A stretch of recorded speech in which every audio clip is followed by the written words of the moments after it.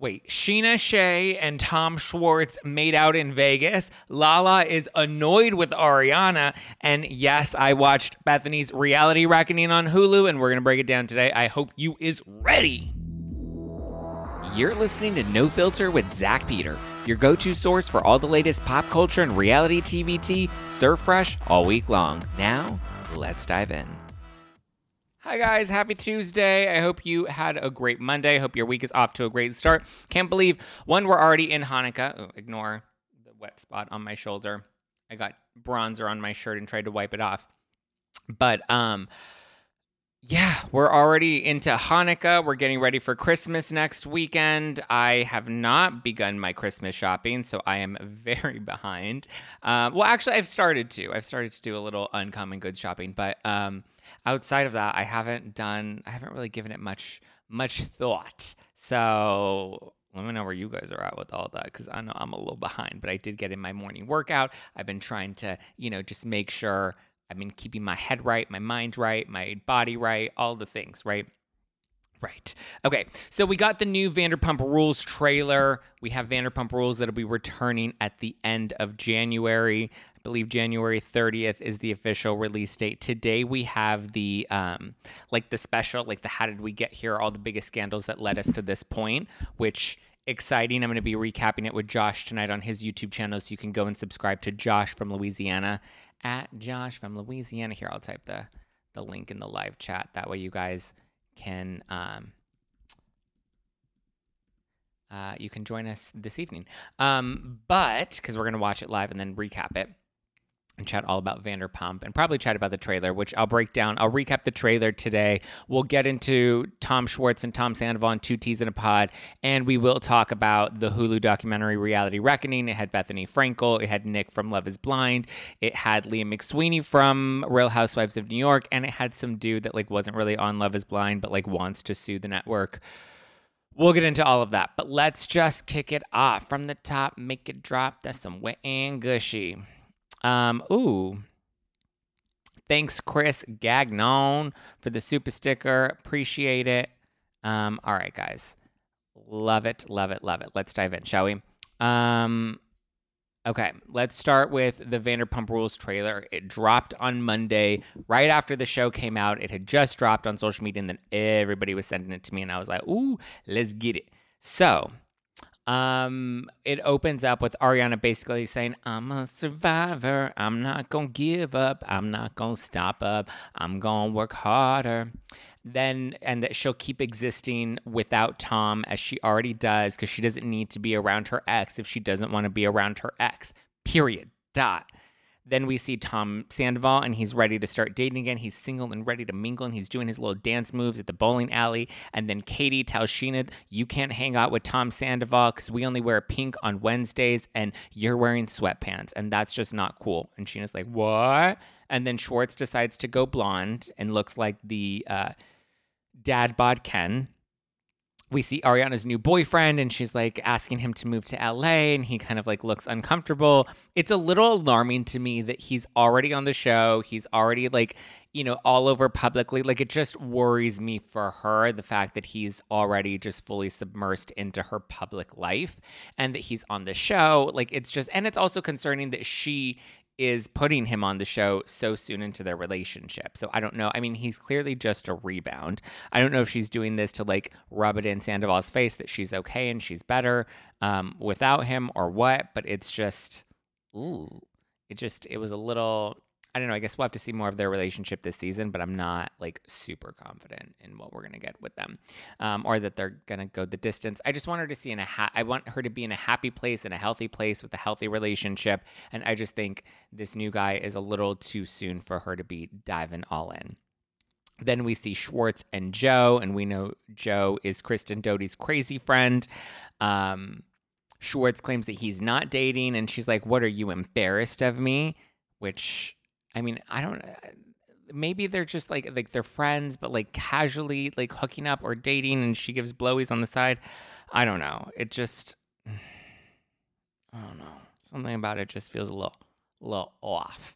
But they're not dating according to Schwartz. But we do have this like weird, strange love triangle between Schwartz and Katie and this new mystery woman with pink hair. And like, first of all, everybody should always know, never trust a hoe with pink hair. Never trust a hoe with pink hair because it's never going to go well. Like, there's just always a plot twist. She's going to steal your jewelry. You know, she's going to post you on Reddit. She's going to, I don't know, she's going to grab you by the pussy. I don't know. Something about pink hair chick that just feels a little off. You know, I feel like you drive her a little, you break her heart and she's going to burn your apartment down to the ground. But we'll see how that plays out. We see her kissing Katie and we see her kissing Schwartz. I don't know if it's like a major love triangle. I'm assuming that it's probably going to be like I kissed your ex, Katie. And Katie's like, oh, well, that's cool. Why didn't you kiss me? And then it was like a cheeky sort of kiss and they kind of lean into it, but it's not like real, you know?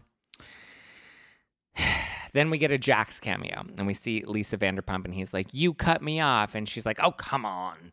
And so that's the most we get of Jax. We don't get any of Kristen, but we did get Kristen in the Scandival finale trailer. So I don't know how much of the new season we're going to get of Kristen, but we do get some of Jax. We get him coming back probably to introduce the spinoff.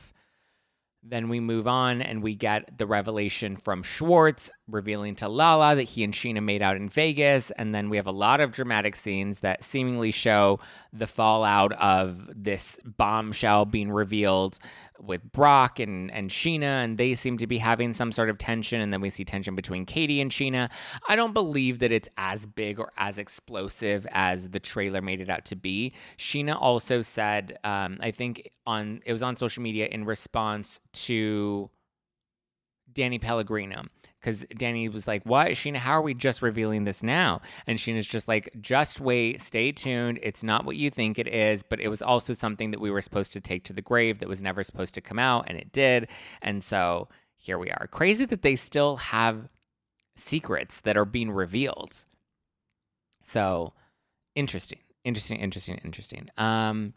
We see Tom Sandoval and he's fighting with LVP because she doesn't understand where he's coming from. And she's like, come on, like, get over Raquel. And then we see Katie and Lala going at it because Katie's like, you're being a lot. And Lala's like, you're always a lot. You want to get popped. And then we have Tom Sandoval and Scheana, and she's been the other woman in a relationship before. And how dare Sandoval say that? And I guess because he's trying to compare his situation with Raquel to Scheana's situation with Eddie Cibrian and Brandi Glanville, which was years ago, and Scheana claims that she had no idea. I mean, it is very different, though, right? Because Scheana claims, one, she was a lot younger. Two, she says she didn't know that he was still with Brandi Glanville, and she was never friends with Brandi Glanville. And she has apologized to Brandi since then, and Eddie was fooling around with multiple people, unbeknownst to Brandi, and telling all of these women that him and Brandi had split and that they were just together for optics or public image or whatever. We don't get a whole lot of James. We do have a scene of James kind of telling Sandoval that he still needs to grow up, and that's kind of sad. We see the shot of the finale of the dude throwing the glass. Remember when it got crazy and that dude like threw and broke a glass and he had to get kicked out? I'm curious how they're going to edit that in, because at first I assumed that they wouldn't be leaving that in because it didn't seem like it had much sense or connection to what was going on with the cast. It just seemed like a crazy unhinged fan. But I assumed that they will probably lean into like, look at how much hate Tom Sandoval is still getting. Crazy unhinged people are showing up just to like lash out at him. Schwartz thinks that Sandoval is still in love with Raquel. Ariana tells Tom that her lawyer will be dealing with him regarding their house and regarding her children. And Tom's like, your children? So I assume she's referring to the dog or the dogs, the pets that they have. I don't know how many pets they still have. We know Charlotte passed away. So, and we do know in the original teaser that we got from BravoCon that she mentioned him trying to harm her dog. So unclear of what she means in terms of her children. Also, she had her eggs frozen, but I don't think any of those eggs got fertilized. Or did they? Remember that was a topic of conversation last season that he was going to fertilize the eggs to create, embryos? Don't know exactly how this works. Sorry, I'm not in the baby making business, but maybe there was some eggs that got fertilized and those were left on ice, because that was a conversation with them last year. Remember, they were discussing, and he was like getting his sperm tested, and she wanted him to stop drinking so his sperm would be more viable when, he jerked off in a cup with the Playboy magazine. So I don't know. Maybe they do have some kids just kind of sitting on ice, and that's another like legal battle that they're going to have to deal with. So interesting. Yes, a lot of people in the live chat are saying maybe she's referring to her eggs, but at the same time, if she's referring to her eggs, then Tom wouldn't have any sort of ownership over those. Like Tom wouldn't be able, like she wouldn't be fighting Tom Sandoval for her eggs because he would have no like say in that. He has no responsibility to her eggs unless they're fertilized with his sperm. So, Jolene showed a photo of Rachel with the new dog. That's sad. If Rachel has a new dog and she wasn't able to keep her last dog, Graham Cracker, what's the new name? James renamed him. I can't remember what he renamed the dog, but it was originally Graham, and Graham was a tear, and James now has him into training, and he's doing a lot better. But I don't know. We get a scene from the finale. We see Lala, and she's popping off saying that she's never experienced that someone gets cheated on and suddenly becomes God. And that's kind of how it ends with the back shot of Ariana. She's kind of got her arm up like, yeah, I'm God, bitch. I'm thinking that this is probably in relation to, since we can tell that this is from the finale, that specific scene, it's in relation to Ariana dipping out of the finale party and not wanting to talk to Sandoval and probably getting upset with Scheana for trying to maintain some sort of relationship with him. Because from what I remember hearing about the finale, which I'm a little bummed that I didn't go because I was invited to that, but making it to San Francisco at the last minute was a bit challenging that week especially. So I decided to opt out from attending that weekend, but from what I remember hearing, the producers wanted Ariana to have a conversation with Sandoval. She didn't want to have a conversation with Sandoval. Scheana then tried to get involved and tried to liaison or broker a conversation between Ariana and Sandoval, and Ariana kind of got upset about that, and she left because she's like, nobody's going to force me to do what I don't want to do, and I don't want to talk to him, and blah, blah, blah. Even though I think it's hard because it's like, show-wise, you kind of want them to have a one-on-one face-off, especially in the finale. But then at the same time, real life, she wants nothing to do with him. So she's kind of keeping up her contract by still filming around him, but having no contact with him.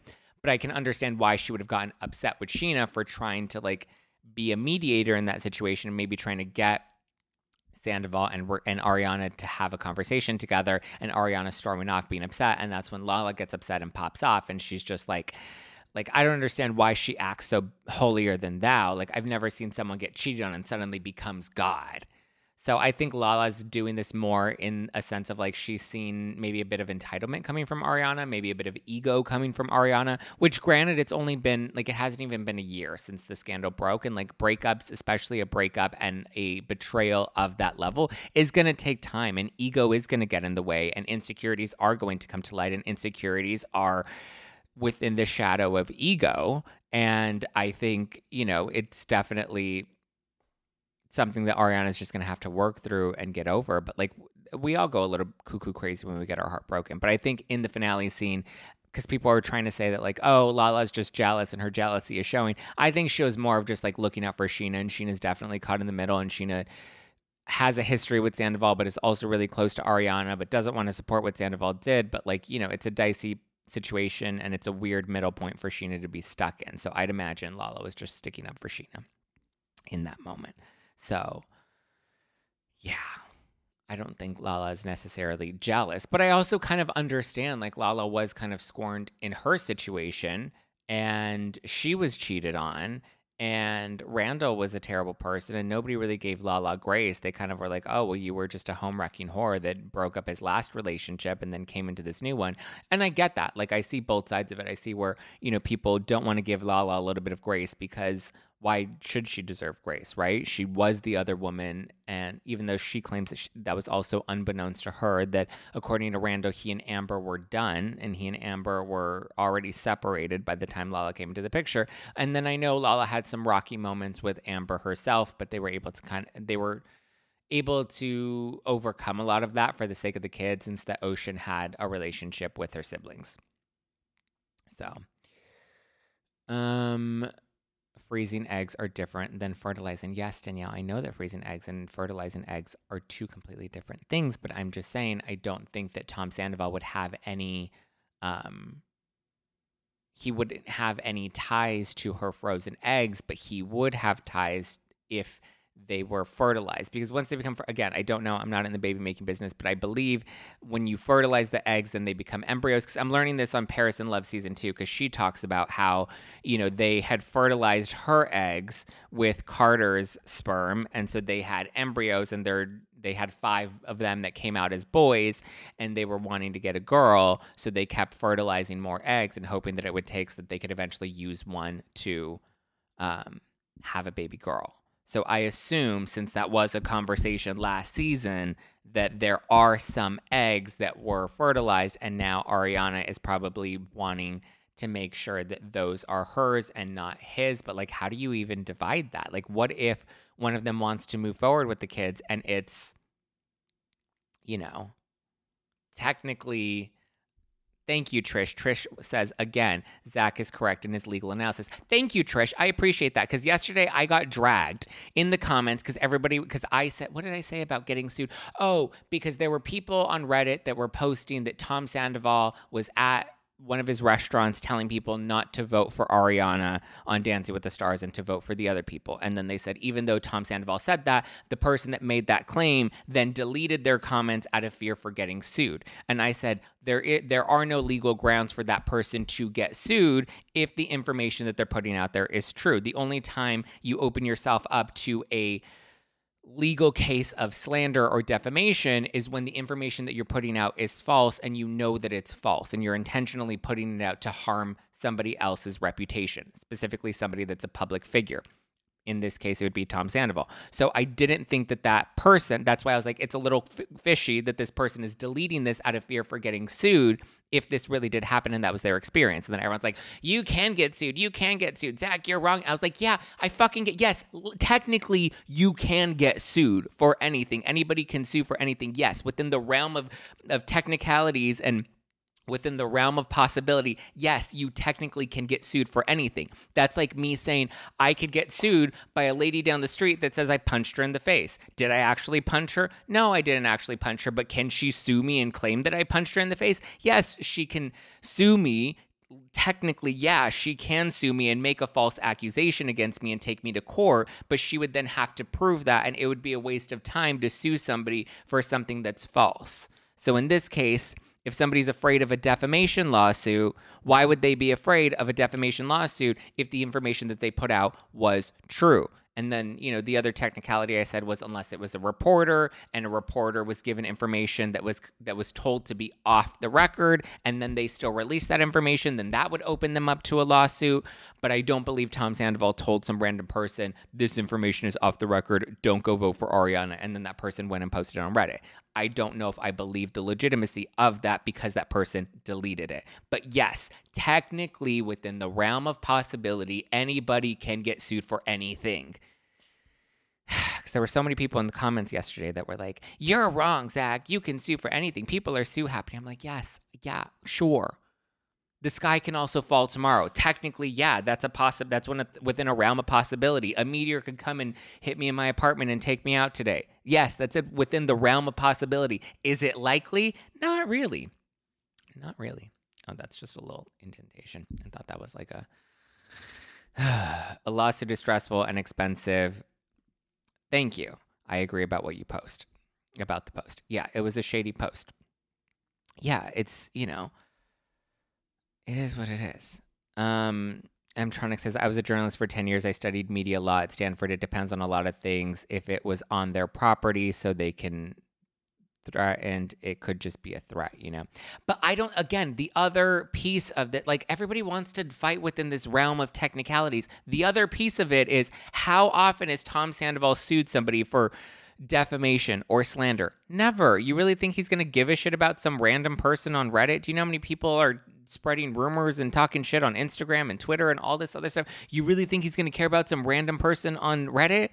It's like, let's really put our thinking caps on. Yes, it's within the realm of possibility, but how likely is it? Not very likely, which again brings into question the legitimacy of that information. I know people like to take low budget rumors and make them into big headlines and spin them out of control. Remember, there was the rumor that he got some girl pregnant, which he cleared up on 2 T's in a Pod, which we'll get into in a second.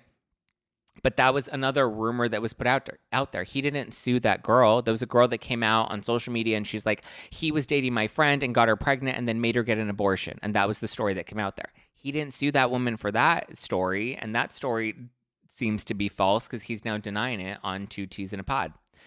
So, Jesus. Frivolous lawsuits are thrown out before they go anywhere. Exactly. And they cost too much money to sue. Exactly. It's not worth... Why are you going to try and sue? Trust me, I've been in positions where I've wanted to sue, swamp creatures before, and the cost just didn't seem like it was silly, and it's like, just let low budget rumors go about being low budget rumors. No ethical lawyer would take the case. Exactly, Trish. Thank you. Okay, let's move on to 2 T's in a Pod, because Tom Sandoval and Tom Schwartz were on at the end of last week, and then Teddy and Tamara were also on Everybody Loves Tom. So, biggest things that came out of the podcast. Tom Sandoval is a big fan of Mito Complete, which is his best hangover tip, if anybody needs a hangover tip. He says that Mito Complete is great because it has a painkiller, it has a diuretic in it, it helps with nausea, it has a painkiller. So it has all of these things that help other people, beat symptoms of a hangover, or can help alleviate symptoms of a hangover, according to Tom Sandoval. So he's a big fan of Mito Complete. So if anybody needs a hangover hack, there we go. That's how we open up the podcast. Tom says that he felt like he was drifting away from Ariana in their relationship, and the way that they handled it pushed them further apart, that their relationship was really kind of rocky and it wasn't really advancing. According to him, it just had grown stagnant. He does take accountability, and he does seem to be very honest in that. He says that he was a little suicidal, or not a little, I'm just trying to delicately deliver that information, but he says that he was in that place where he was considering that. He says that he and Raquel had a conversation on the phone where they both had discussed that. I was like, calm down, Romeo and Juliet. Not that I'm making light of that, but I mean, I would imagine you have the whole entire world against you. That's a lot to deal with. That's pretty heavy. He says that he tried to apologize, but it was never enough, right? If he was crying, then people were calling it crocodile tears. And if he didn't have any tears, then he showed no emotion at all. And he was in a lose-lose situation. But he doesn't think that he and Ariana would have been together now despite everything. So had the scandal not happened, he's very confident that their relationship would have ended by now, eventually. Schwartz talks about cheating on Katie and how Katie handled it very well. He was seemingly impressed with how well Katie's handled, all of the shenanigans that Schwartz put them through. They talk about how much they love Lisa Vanderpump. She was really the one that was there for Tom Sandoval amid all of the scandal, and she kind of helped him navigate through it. She did give him a lot of grace. I will give that to Lisa Vanderpump. When everybody else was hard on him, he did get a lot of grace. He's still living with Ariana. They have no contact. They speak through a mutual friend and other third-party people. He doesn't understand why Rachel just cut him off, which I understand as well. I mean, they seem to have been very close. I get it that she was in treatment and, she was trying to work on herself and be better. I haven't seen much growth or evolution from her specifically, and we haven't heard much of her side of things. We'll see what happens when her podcast comes out next month, and to see if there's anything new that gets revealed or any new pieces of, accountability that she's willing to take. But I'm not holding my breath for that one. Tom does clarify that he never got a girl pregnant. He never made anyone have an abortion. Teddy and Tamara say that the cast of Vanderpump Rules, Tom and Ariana included, they're so real, they're so down to earth. I agree. They've all been pretty down to earth and very humble, even up until recently. I mean, the only two that I've been in contact with recently were Lala and Scheana. But I mean, they have always been very not caught up in their head and not fame heavy. Even now, I mean, I feel like maybe Ariana is the only one that's kind of gotten a little bit of an ego. But no, I mean, even when I saw her at Scheana's show back in August, she was still very lovely, very polite, very sweet to me. James didn't really seem to talk to me, but I'd never really known him or met him before that, so I can understand why, he may have been a little standoffish towards me. But, any conversations that I had with any of them, like, I agree with Teddy and Tamara. Like, this is one cast that I feel like really does not have an ego at all. So I'll give them that. Tom says that he knows he has baggage, or he knows that he is baggage, and that people can't really be seen with him, and that's affected him as well, because I'm assuming he's talking about like maybe Scheana and Lala, because they were attached to him even at BravoCon, and that was like scandalous. How dare they like have any communication with him? How dare Scheana be up in his hotel room after, for an after party or whatever. I get it. And it's a tough position for him to be. It was like Erica. Erica was baggage for a long time, and people didn't really want to be associated with her or wanted to kick her when she was down. So I get that. And it's just going to take a while for him to navigate through that until he gets out on the other side. The Toms revealed that that they're not allowed to drink during the reunions, or at least the producers don't encourage them drinking during the reunions, at least not until their lunch break.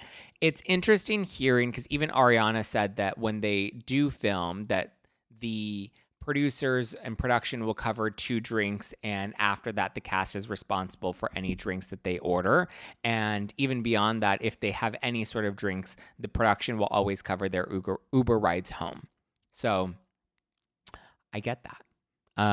So it seems like maybe some of these drinking protocols have been put into place in the past, and they, it's really just the cast that abuses these things, right? They drink too much. I mean, I was just on a set recently where, they told us that they would cover the first 2 drinks should we order anything, and then anything beyond that was at our own expense. So I get that.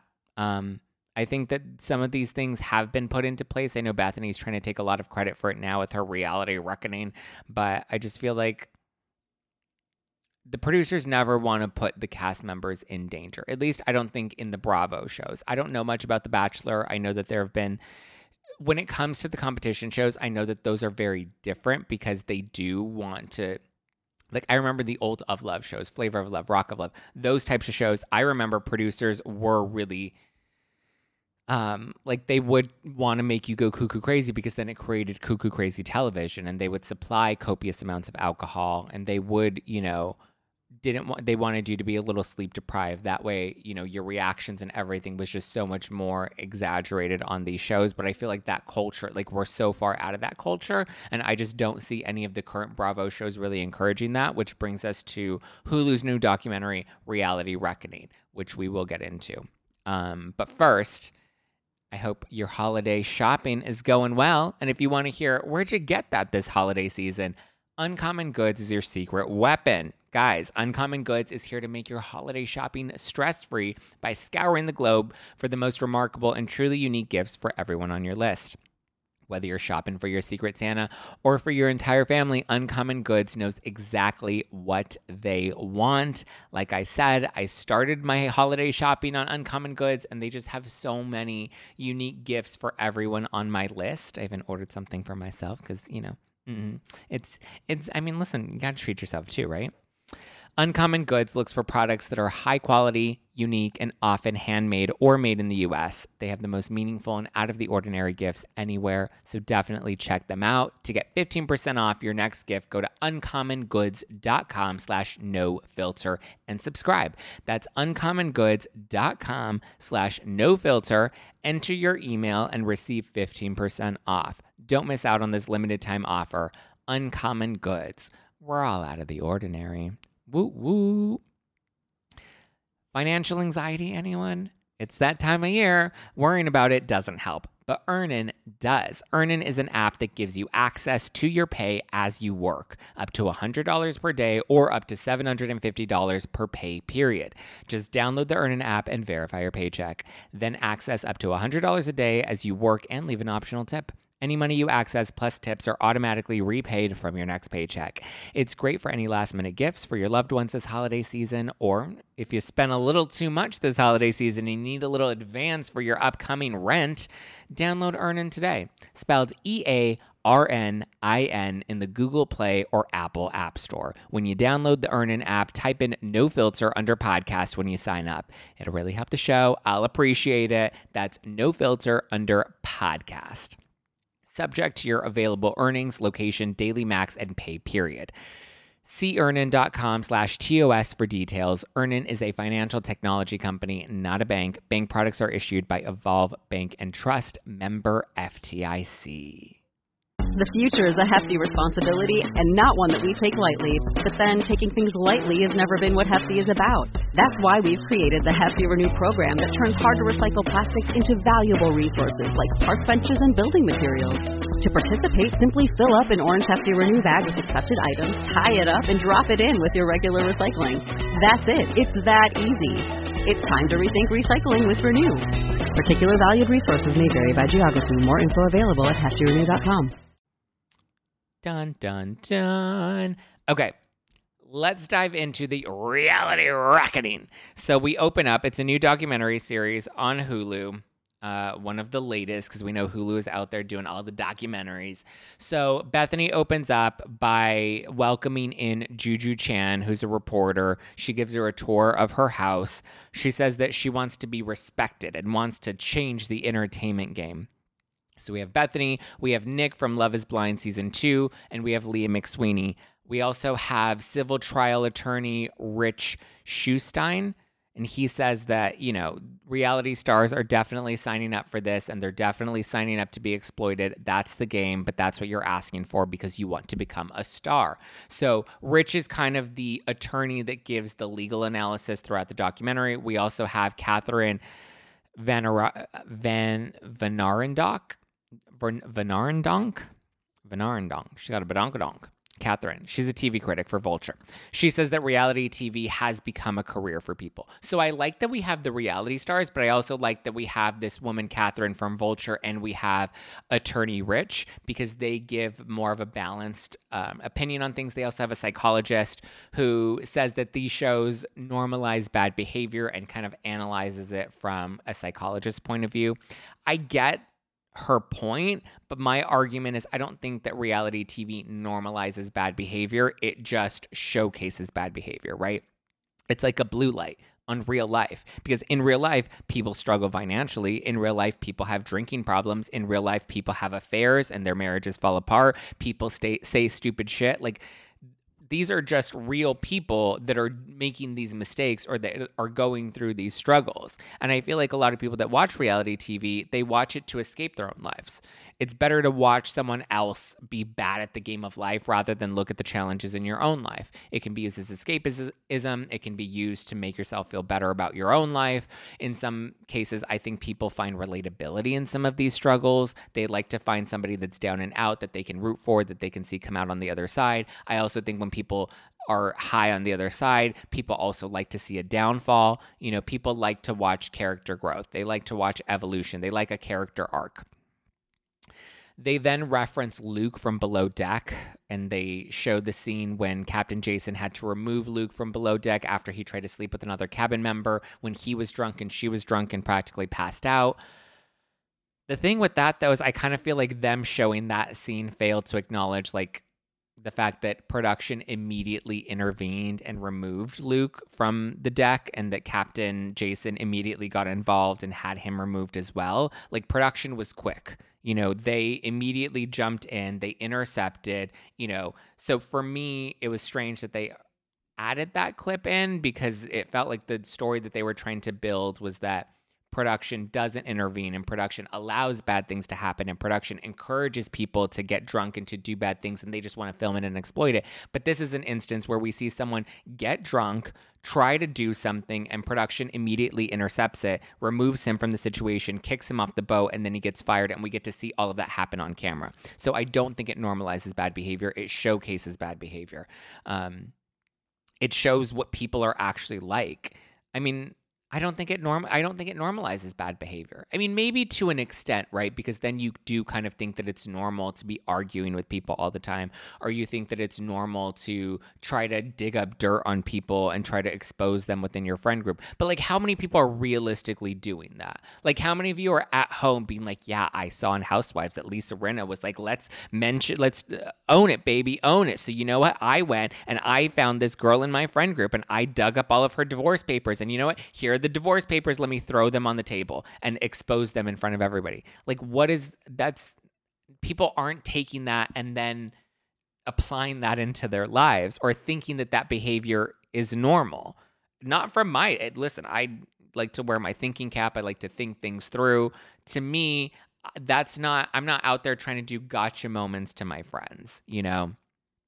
So I don't think it normalizes bad behavior. It's entertainment. I don't think anybody's watching Real Housewives as role models in society. Nobody's watching Real Housewives and like, yeah, let me try to be a model citizen by watching this woman on this entertainment television show on Bravo TV and use that to apply to my life. And because these women are behaving badly, that gives me permission to go out in society and behave badly.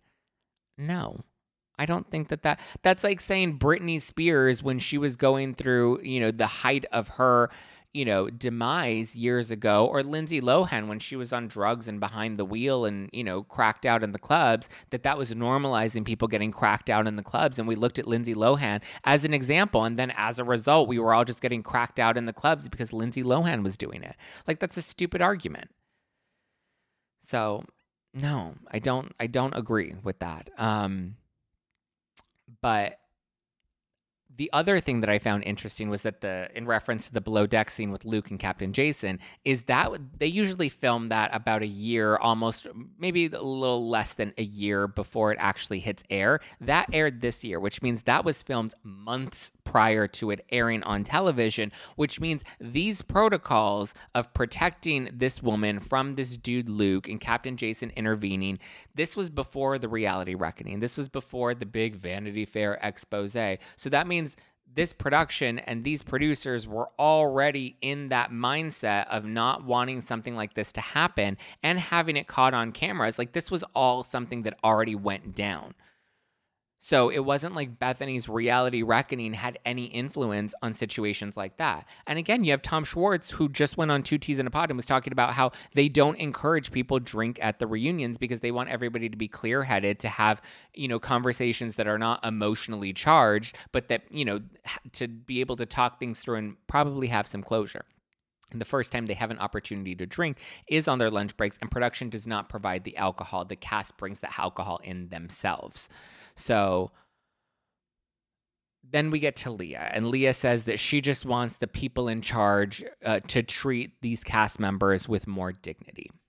If you want to be treated with dignity, though, you need to actually conduct yourself in a manner that is dignifiable, right? Or am I wrong to say that? Like, if you're Ramona Singer and you're shitting on the floor, then how do you expect people to treat you with dignity when you're literally shitting on the floor in front of camera?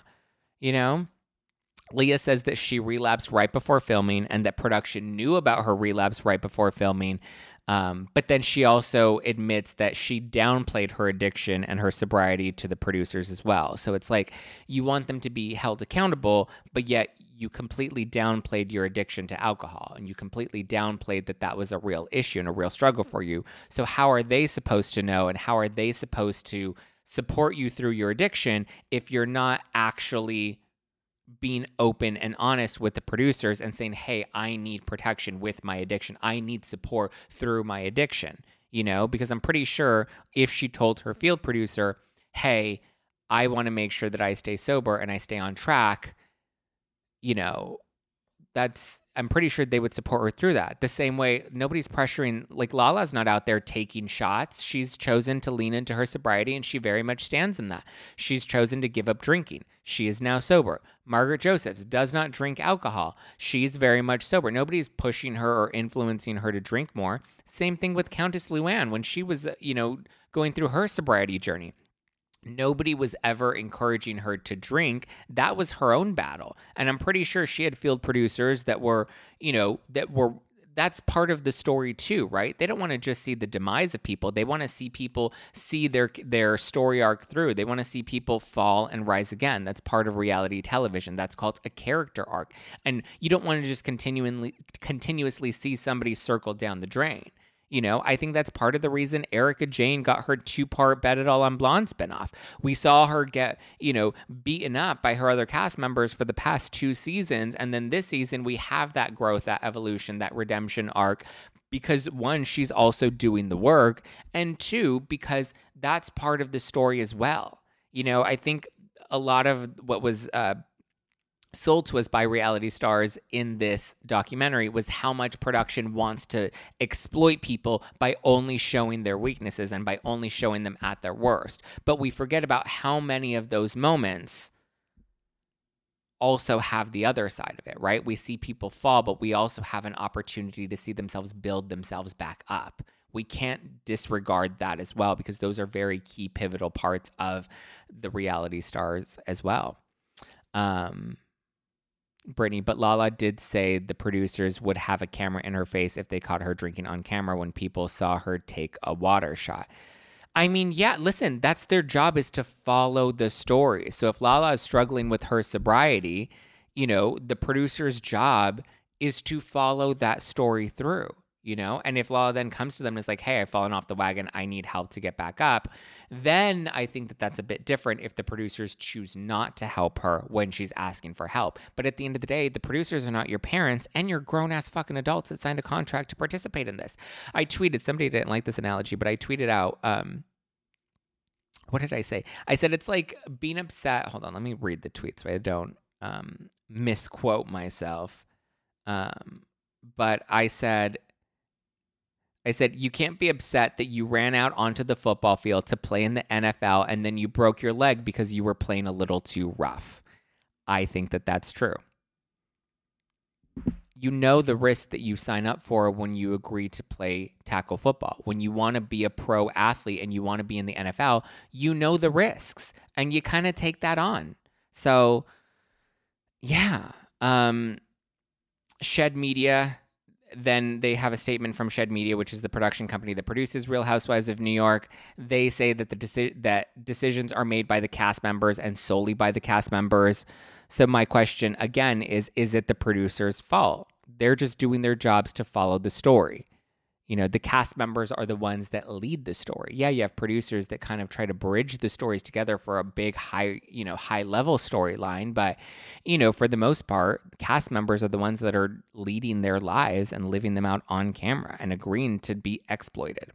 Leah says that bars cut people off, so producers should be able to cut them off too. But then lawyer Rich comes in and he says that it's dangerous to claim that producers encourage any of this type of behavior. And I agree with him. You're removing any sort of personal accountability. And when it comes to, people struggling in their own lives, you need to have personal accountability in order to work through your issues. If you constantly point the finger at everybody else, then you're a constant victim and you're blaming everybody else for your issues. Lawyer Rich, Shed Media also states that they work with cast members' boundaries around alcohol, that if cast members set boundaries around alcohol, their responsibility is to work with them. But it's ultimately at the discretion of the cast members. Leah claims that she was really struggling with her mental health. She says that she tried to quit, but the producers told her that she should stay so that she could continue to tell out her story, that if she dipped out, her story would be left open-ended, and that this was her opportunity to, I'm assuming, have like a Countess Luann sort of storyline. If Countess Luann just ended at jail, her story would have ended there, but she came back. She leaned into her sobriety. She had, a full 180 moment. Shed Media denies a lot of Leah's claims. Leah says they deny that she came to her and tried to quit, and that they told her not to quit. Leah ultimately stayed on the show, though, despite claiming that she wanted to quit. And let's not forget, she also went on to go and do Real Housewives Ultimate Girls Trip 3 with the promise of being on Roni Legacy. So she says that she was paid $250,000 for Ultimate Girls Trip. And after filming, she then filed a discrimination claim against the production company because she claims that they violated her human rights in relation to her alcoholism, which she claims is her disability. Her case was ultimately dismissed, and production claims that she was offered a sober companion and that they offered to move her accommodations closer to local AA meetings to support her with her sobriety. She then went from trying to file her complaint against, which she doesn't reveal. She doesn't tell you. They reveal this in the documentary, but she doesn't tell you that her claim was dismissed, her discrimination claim. Her lawyers then went after Bravo, requesting that they add more strict rules when it comes to filming. Bethany says that her marriage to Jason Hoppy was exploited by Bravo because they were still airing her wedding episodes while she was divorcing Jason. Meanwhile, she got no residuals from any of that.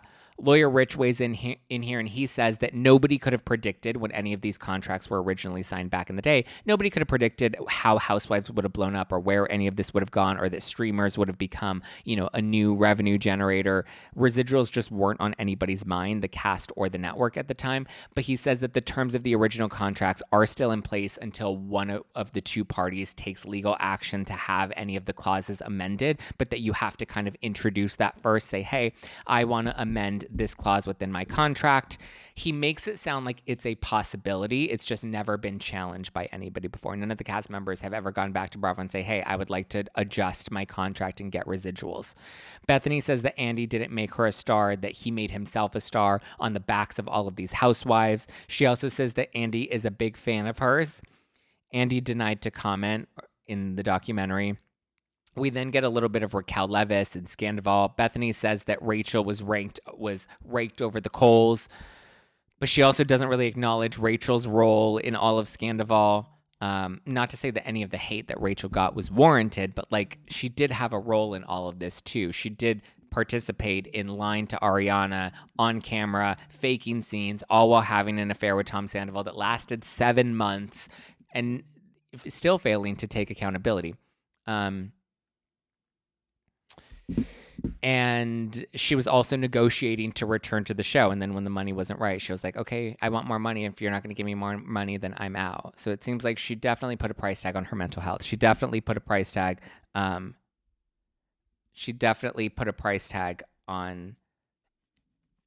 her dignity, as Leah would say. The Vulture reporter accurately discusses how Rachel is responsible for her multiple actions and how she definitely wanted to return. And then we get into the last tail end of the documentary. It's under an hour. I want to say it's only 40 minutes, but then we get into Nick from Love is Blind. And this is where I think there's a little more meat to it, at least towards the end, because he says that that Love is Blind and Netflix provided a really distressing experience for him. He says that it felt like they were in a pressure cooker because Love is Blind is where you go on blind dates with people and you don't get to see them, but you agree to get engaged before, only based off of conversations with them in the pods. They have all of the different daters in different pods, and so you can only just talk to each other, and based off of personality and voice and all of that sort of stuff, you determine whether or not you're connected to this person, and then you have to marry them on camera. He says that his partner had a panic attack on set and that the producers never disclosed that information to him, which I get. They should have supported her more and helped her through that, but I don't know if it's necessarily their place to disclose that she had a panic attack if that's her personal information and that's considered medical, because Leah's claiming that her disability is alcoholism. So I think in this case, it does become legally a little dicey. So I don't think it's the responsibility of the producers to disclose that this woman, his fiance, just had an anxiety attack or a panic attack. That's her responsibility to reveal that to him on camera. She never revealed that to him, so the context of their conversation seemed a little murky when it was brought up on camera, what they were talking about. He said he wasn't aware of that until well after the fact, that it just looked like a lover's quarrel when in reality she was really struggling with her mental health, but she didn't really openly share that with him. And I just would think that that's what a normal couple would do. Then we have Jeremy Hartwell, who's also featured. He was barely even on the show, but he's suing the network for inhumane working conditions and violating labor laws on set. He said that there wasn't enough food provided, there wasn't enough sleep allowed, and that, production has full control of the edit. They think that people won't talk because they're afraid of breaching their contracts, and that's why no other reality stars have come forward. Cast members are paid as independent contractors, not employees, which is also pretty standard. As an employee, you have a hourly rate and you get benefits, but independent contractors are usually just for specific projects, which if you're only in one season and how long you last on that season is TBD, then I think it's fair that you're paid as an independent contractor and not an employee. But Nick and Jeremy are now working to make changes in the industry. This to me seems much more plausible and is more interesting than the Bethany and Leah stuff. Lawyer Rich, however, claims that if cast members can sue the network for disliking their edit, then it can really kill the genre overall, because it then makes it challenging to produce a reality show, because then you're producing the show for the cast members and for making the cast members happy more than you are trying to produce an entertaining television show for the audience. So it becomes focused on appeasing cast members rather than appeasing the people that are viewing it. For example, Leah McSweeney, who filed complaints with no legal standing to support them, that would then have a little more weight. But again, there was no legal standing to support any of her claims. They then share Bravo's statement, which claims that they're trying to make more positive changes within the network. So there you go. Reality Reckoning, it's available now on Hulu. Definitely check it out, guys. We have the new season of Vanderpump Rules that is returning at the end of January. I will be recapping that with Josh from Louisiana. We'll be doing weekly recaps, which will follow our Salt Lake City weekly recaps, which we will continue to do throughout December and into the new year. Give me a follow at Just Plain Zach if you want to keep up with me. Follow the podcast at No Filter with Zach, and be sure to catch my recap of Real Housewives of Miami and Southern Charm on the Ringer Reality TV podcast. It will be available later today, so be sure to subscribe to the Ringer Reality TV podcast to catch me and Chelsea Stark-Jones. I have to run from here and go tape that right now because I'm already a little late. But thank you guys for tuning in. I love you. I appreciate you. New episodes of No Filter drop every Monday, Tuesday, Wednesday, and Thursday, with bonus episodes that drop on Friday, plus bonus member episodes that drop on Sundays, which will be Real Housewives of Beverly Hills Season 1 recaps with Donna Bowling from Daily Dose of Donna. All right, guys, I love you. I appreciate you. I will be doing my Vanderpump Rules recap with Josh tonight on Josh from Louisiana. That's his YouTube channel. And we will be doing our Salt Lake City recap on Wednesdays. All right, guys, I got to run. But I love you. I appreciate you. Have a wonderful rest of your Tuesday. And let's get ready for hump day. We're going to hump into the week. Let's get it, get it, get it. Yeah, on them hips, girl. Boom, boom, boom, boom, boom, boom, boom. All right, guys, love you, man. Bye.